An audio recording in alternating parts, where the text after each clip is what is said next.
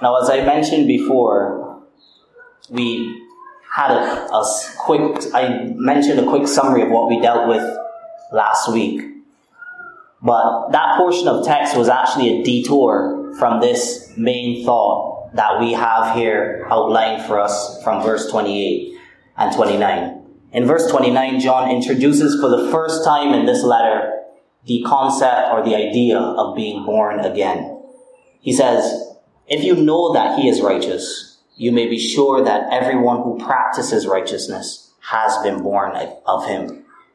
This is one of the many diagnostic tests John lays out for us within the scripture, and the majority of our time spent today will be spent developing this idea more fully. But I think it's helpful to note that within this epistle, the genre of literature is we won't proceed sequentially as we usually do. We won't do a verse-by-verse exposition, in other words. But we will look at the development of John's thought throughout these 7 verses. The passage can really be divided into 3 parts, or maybe movements of thought is a better way of explaining it. The first is John's foundational claim about sin. The second is this test of genuine Christianity. And the third is why John considers it impossible for a Christian to continue in sin. So let's begin first by looking at John's claim about sin, which is captured in verse 4. He says, "Everyone who makes a practice of sinning practices lawlessness." Sin is lawlessness. At face value, the verse appears to be nothing more than a repetition of the idea that sin is lawlessness. It's as though sin and lawlessness are interchangeable terms, and he's just saying this twice to us. To practice sin is to practice lawlessness.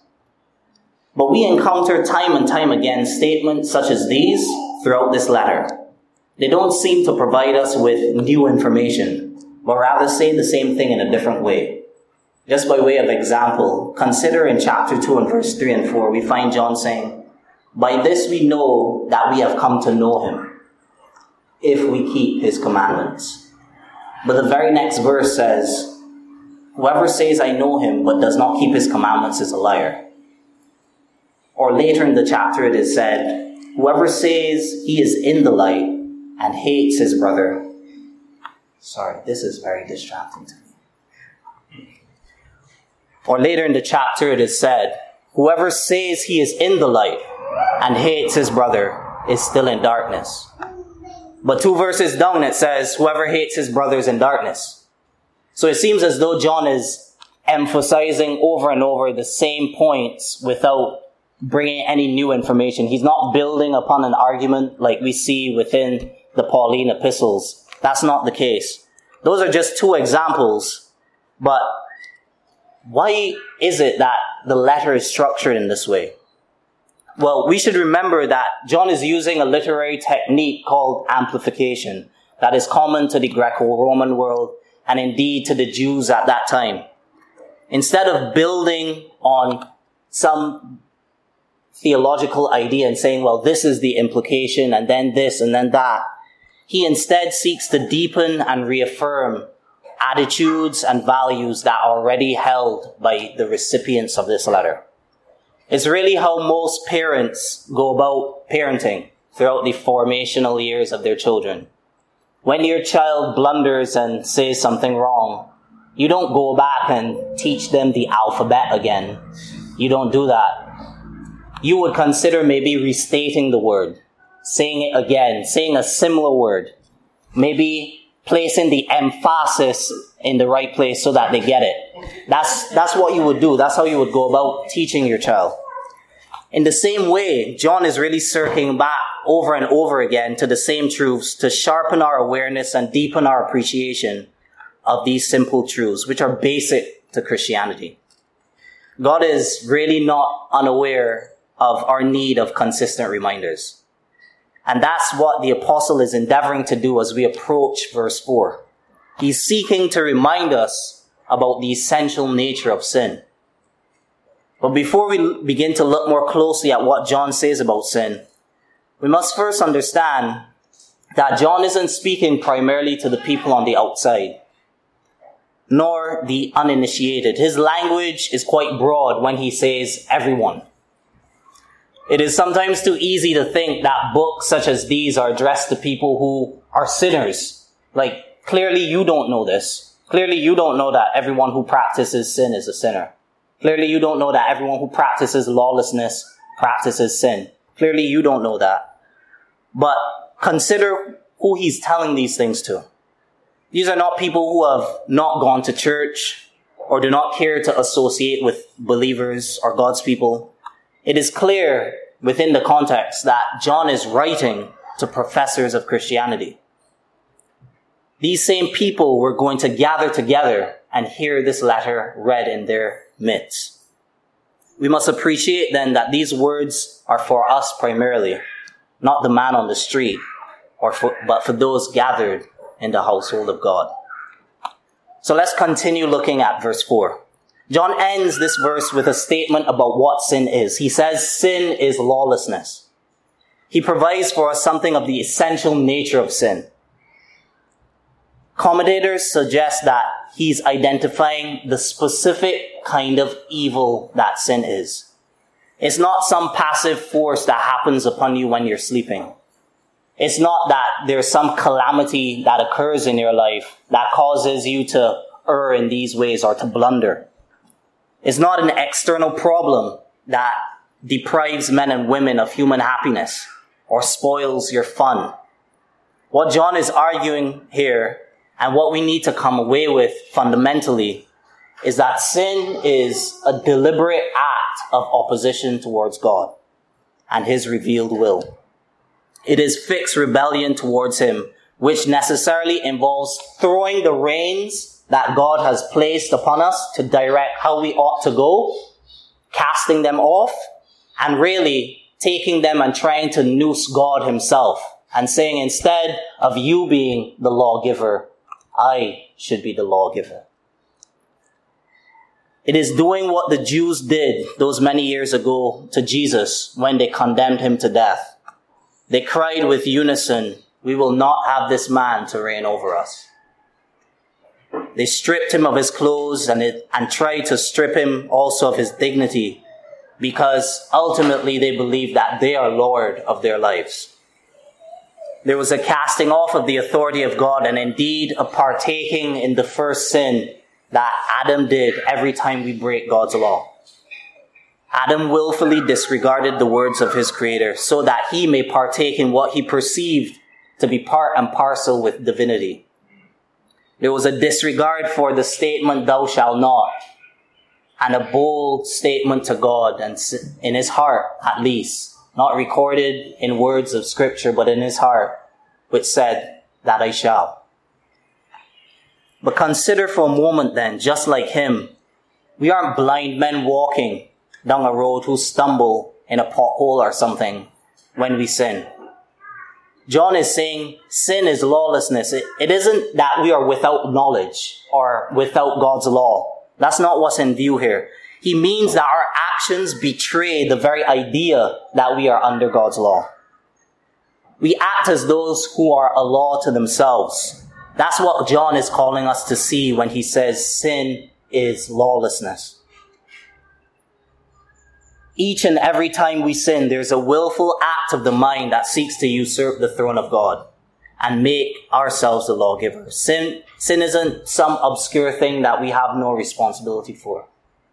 John won't allow us to blame external circumstances, like my mother died, or I was on drugs, or I grew up in a bad home.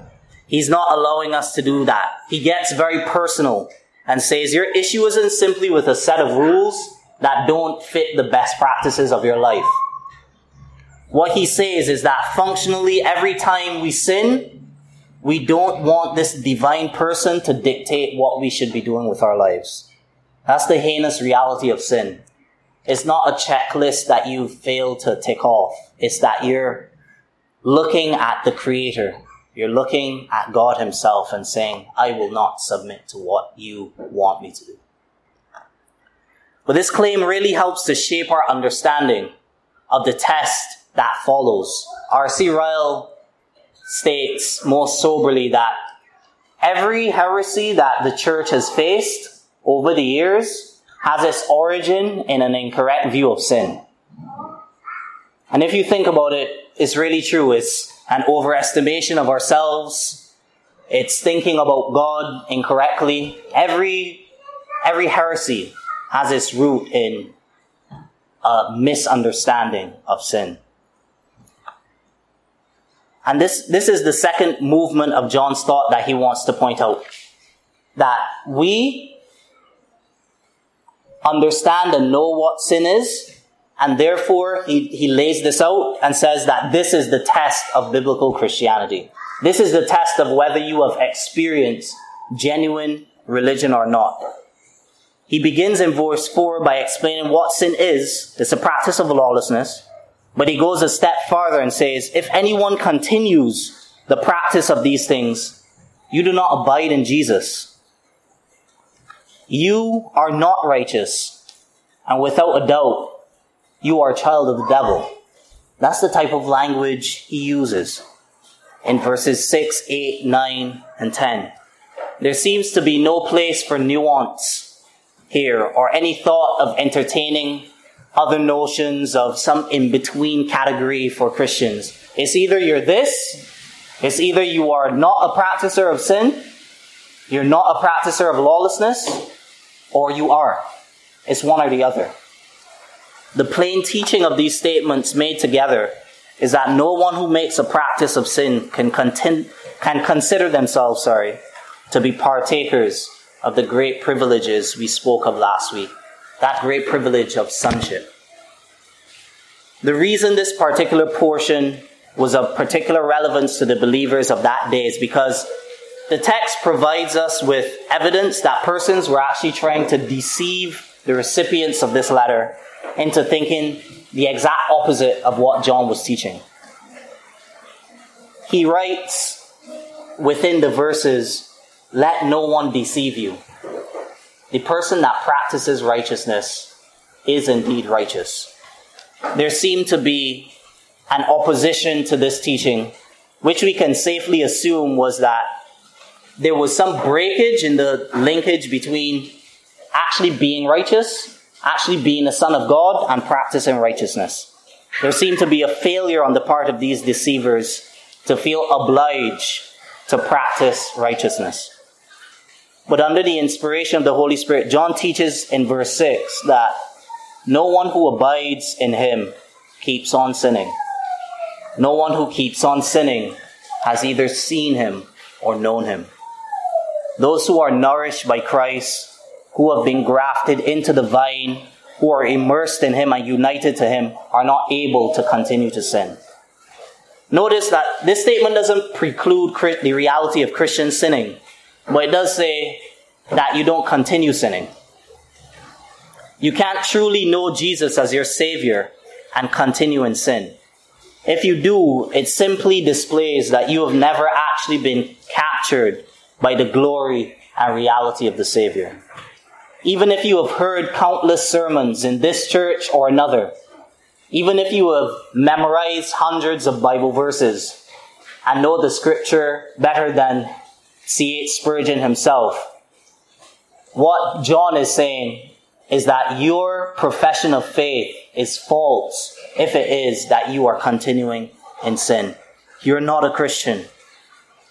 But every time people bring up things like this, when you confront persons about continuing in sin, checking yourself, consider the state of your soul, what the response is. It goes something like this. Well, we're all sinners. Nobody's perfect, right? Nobody's perfect. Why are you looking at me and saying that I'm not a Christian? Or why are you saying that you have a problem with how I live life when, everybody sins? And such claims really boil down to you and me are in the same boat, really and truly. And in a sense, it's true. Christians do sin. Christians do commit sin. We shouldn't dismiss the claim that you actually sin in order to try to convince somebody that continuing in sin is a problem, because then you would just perpetuate a false idea of what Christianity is. Christians do sin. But what we need to see is that John is making a distinction between two kinds of sinners. It is indeed proper to speak of Christians as sinners in one sense, but it is improper to speak of Christians as sinners in another sense. So then where do you draw the line?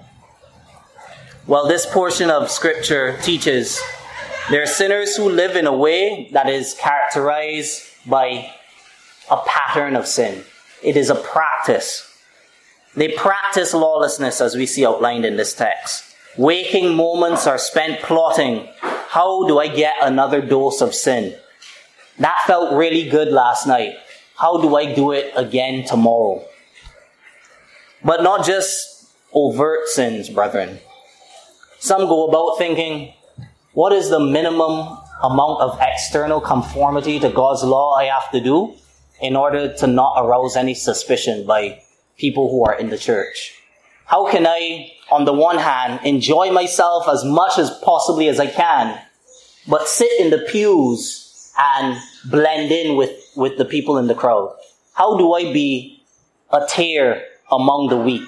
That's how some people think. That's how some people go about their Christian lives. It's these type of persons John has in view when he says, you can't go about practicing sin. He says that these people should lay no claim to being united to Christ or being adopted by the Father. But it's an unfortunate circumstance in this age of tolerance that we live in, maybe falsely called so, that you probably have to be a terrorist or something to not be considered a Christian. Unless you've gone about murdering somebody or raping people like Ted Bundy, no one dare lay the accusation against you that you're not a Christian. That's the age that we're living in. The age where people are afraid to call you a heretic. People are afraid to say that you're outside of the faith. I don't know if it's because of a perceived insecurity that you yourself, when you fall under this scrutiny, may find out that you aren't within the faith. I don't know. But none dare suggest that you can't be Christian on the basis of your works. That's too legalistic. But just think about how John directs our attention to this practice, which finds its origin in our disposition towards God himself. He wants us to think about what is the driving influence in your life and how this is expressed. In other words, what happens when you are alone? What does your mind gravitate to? When there's no one provoking you, the TV is off, the family isn't around, there are no co-workers. Are you thinking about building the fame of your own name? Is it all about you, and more you? Or are you planning and seeking to figure out day by day just how can I further proclaim the kingdom of God? How best do I respond to this family situation or the next? How do I respond in a God-honoring way? The idea I'm trying to get at, brethren, is that practicing righteousness doesn't simply involve external adherence to God's law, but is the very antithesis of lawlessness. It is a cleaving to the things of God and ultimately a heart towards pleasing him as we go about our days. These indicatives are laid out for us as impossibilities throughout the portion we're looking at. John says consistently, no one who says, whoever practices, whoever says this, no one born of God.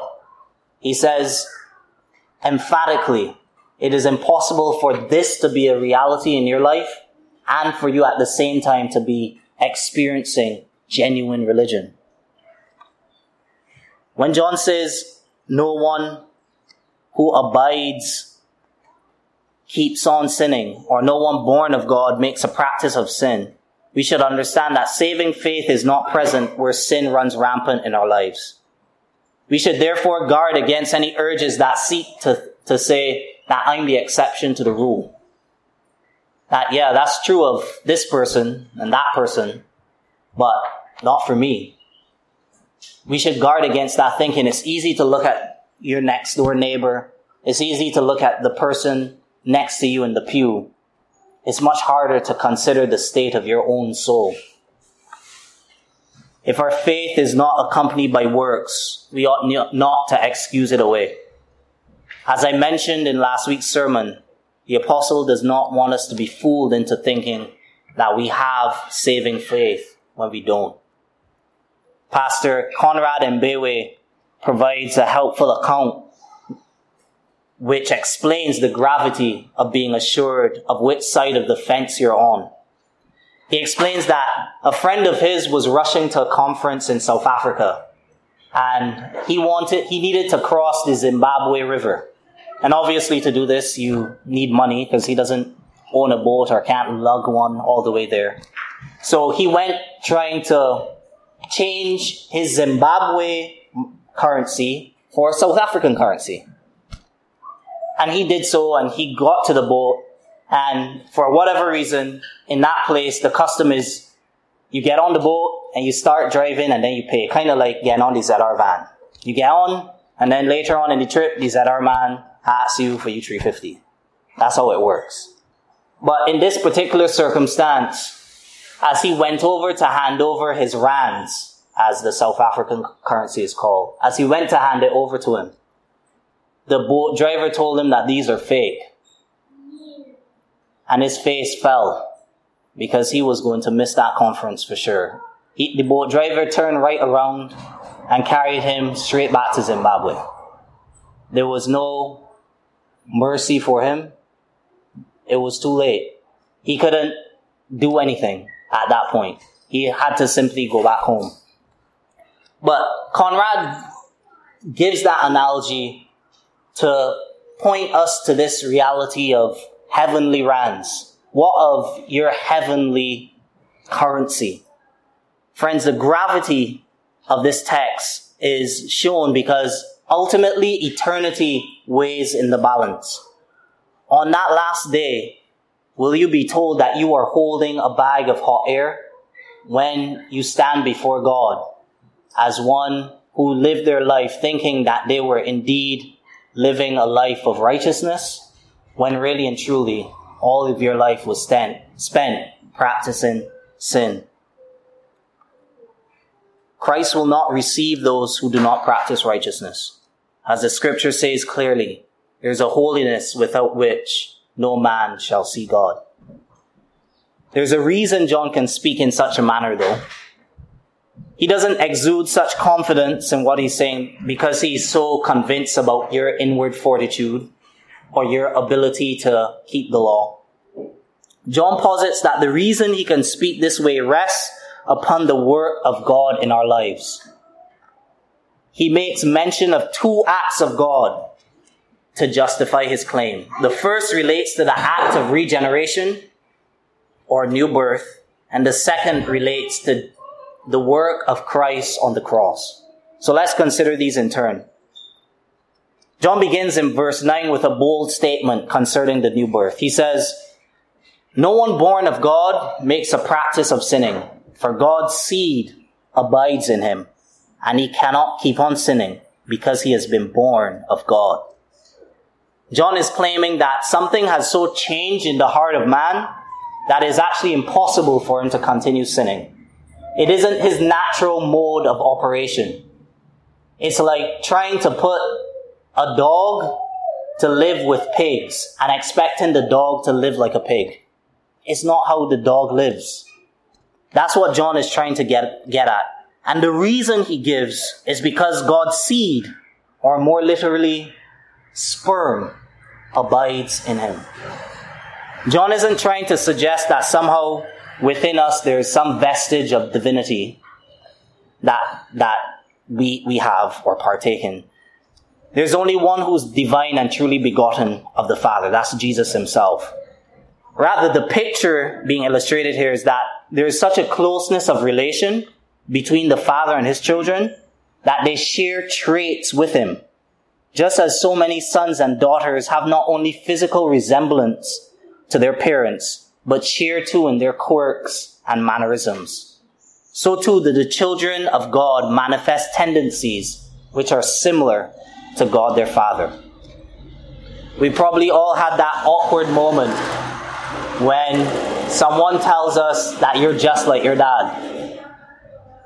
When we stood embarrassed before them and told that this act that you do or that act that you do is just like what your dad does. There's no getting away from it. You could lose your birth certificate, lose your ID, lose your passport, but some people will still be able to say, that is Tevin Brown child. That is John Rittisgard child. There is such an impression of our parental image stamped upon us that we don't need references to external authority to verify who we are related to.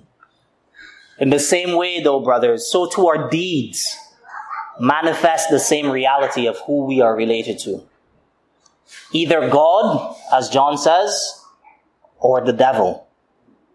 The love we now have for the things of God and the hatred for lawlessness characterize all those who are born of him. And the opposite displays a kinship that is more closely associated with Satan and his works. The question then, brethren, is your life oriented towards him? Does your witness display this about your life? Though no one can ultimately provide you with assurance about whether you are standing before God as his son or standing before God as his enemy, we can take comfort and we can rely somewhat on others to affirm and encourage us about our standing, especially where doubt is present. But the question still remains, have you personally inquired of yourself prayerfully whether your Christian practice is in keeping with righteousness? How do you assure your own soul if the writings of John aren't the means? How do you think about yourself as being a Christian if the writings that John says, the writings that God has provided to instruct and comfort us that we are within the faith, how do you do it if it's not by relying on this text? What do? Do you rely on how someone else thinks about you? Do you rely on what your own perceived notion of yourself is? How do you do it if not by looking at the text and considering, do I fit what this says? These are the ordinary means God has given to bolster our confidence, and we ought to make use of it. But with all this talk about works, there may be a temptation to think that this is the ground or foundation of our confidence. John is not arguing a justification by works. He is not arguing that ultimately on the last day, what you ought to do is run up to the heavenly gates and see, look, Lord, at the good life that I have lived. That's not the basis of our assurance ultimately.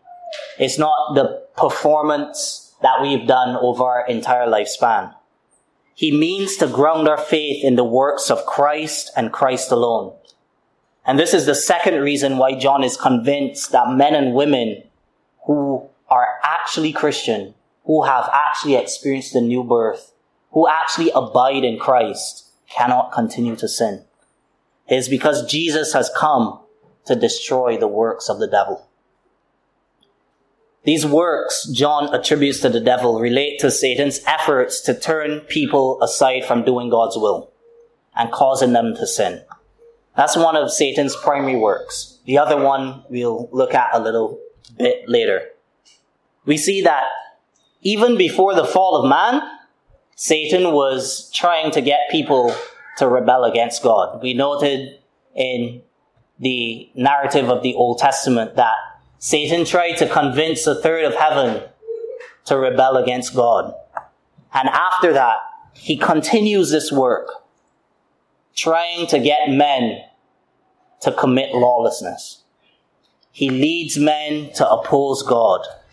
But given his localized presence, we can't say that each and every time that we sin is because of Satan. That's not what John has in view. But broadly speaking, the worldly system and its agenda seeks to, as much as possible, direct us to sin. Whether it is in TV, whether it is the agenda within our educational system sometimes. A lot of this world is structured so that you and I would break God's law. That's just the way Satan has directed the hearts and lives of men to provoke men to sin. This influence which swayed us every way we went, God has destroyed through the atoning work of Christ. And John reminds his hearers that as sure as the accounts of Jesus' suffering are, so too is this reality of the change in our moral condition. That's what Jesus has effected when John says he has destroyed the works of the devil. He's destroyed Satan's work to make men and women who are being born of God to continue in their opposition towards him. You may have remembered a quote made by John Piper, which I shared many Sundays ago. I won't repeat it now, but in essence, he says that a powerless gospel is not good news. And what he means to say by this is that if the work of Christ on the cross did not effect any change in the lives of believers, how can you speak of any victory of sin? How can you speak about Christ being victorious over sin when those he has applied it to look the same exact way as when they were unregenerate, when they were in the world? How can we speak of victory over sin in that context? The book of Titus reminds us that the reality of Christ's work on the cross has actually effected change in our lives. In Titus chapter 2 and verse 11 to 14, it says, "For the grace of God has appeared, bringing salvation for all people, training us to renounce ungodliness and worldly passions, and to live self-controlled, upright, and godly lives in the present age, waiting for our blessed hope, the appearing of the glory of our great God and Savior, Jesus Christ." And here's the key point.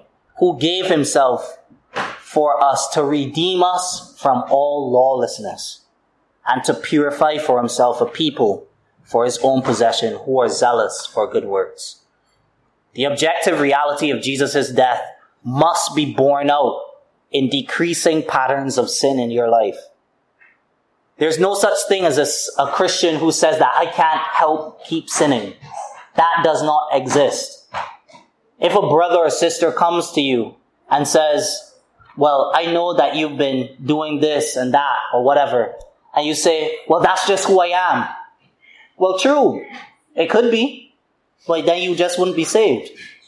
That's what it means. The reality is, brothers and sisters, Christ has effected change in our lives. Your life one day looked like one thing, but now through the new birth, through the giving of the Spirit who directs our lives and who influences us to practice righteousness, our lives now look like another thing. The quarrelsome person who you once were, who was always miserable, is peaceable. The person who would spend days on end just watching TV is now putting his hands to the plow and working. That's what Christ has effected in our lives. There's no concept in the scripture of those weak, impotent believers who are unable to overcome their flesh. Surely there will be many losses in the war we wage against sin, but far be it from us to suggest that Jesus' work was of no effect. He has certainly purified the people. The scripture attests to this, who he has redeemed from lawlessness. Should our lives fail to display this on Judgment Day, we'll not be able to hold the gaze of Jesus and say that this was your fault. We won't be able to say that to the Lord. Hardly. On that day, it will merely become evident that you never partook of that heavenly blessing which ensures that you practice righteousness. You were never born again. And what will be reserved for those who have been hoodwinked all this time is simply a fiery expectation of judgment. Friends, if you have not yet partaken in Christ, would you do so today? Christ has not come to this world to dispense God's judgment. You were already condemned in Adam. He has come to take away sins, as the scripture says here. This is actually one of the ways he destroys the works of the devil. the accusation that Satan does for the saints. As his name suggests, the accuser who night and day comes before the throne of God, saying, look at what your child has done. Saying, look at what he has done. How can you lay claim to this person who acts so rebelliously against you? Christ has destroyed that work by freeing us from the guilt of sin, by shouldering its blame and punishment for our acts of lawlessness we commit against him. It is only by taking upon us the righteousness which he provides freely that we can stand before him. The apostle does not ask us to come before God to display our works as the basis of acceptance before him, but rather he charges us to look upon the Son who has dealt a death blow to Satan and the power of sin.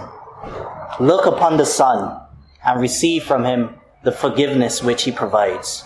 He refuses no one, but has embraced the worst of sinners throughout history.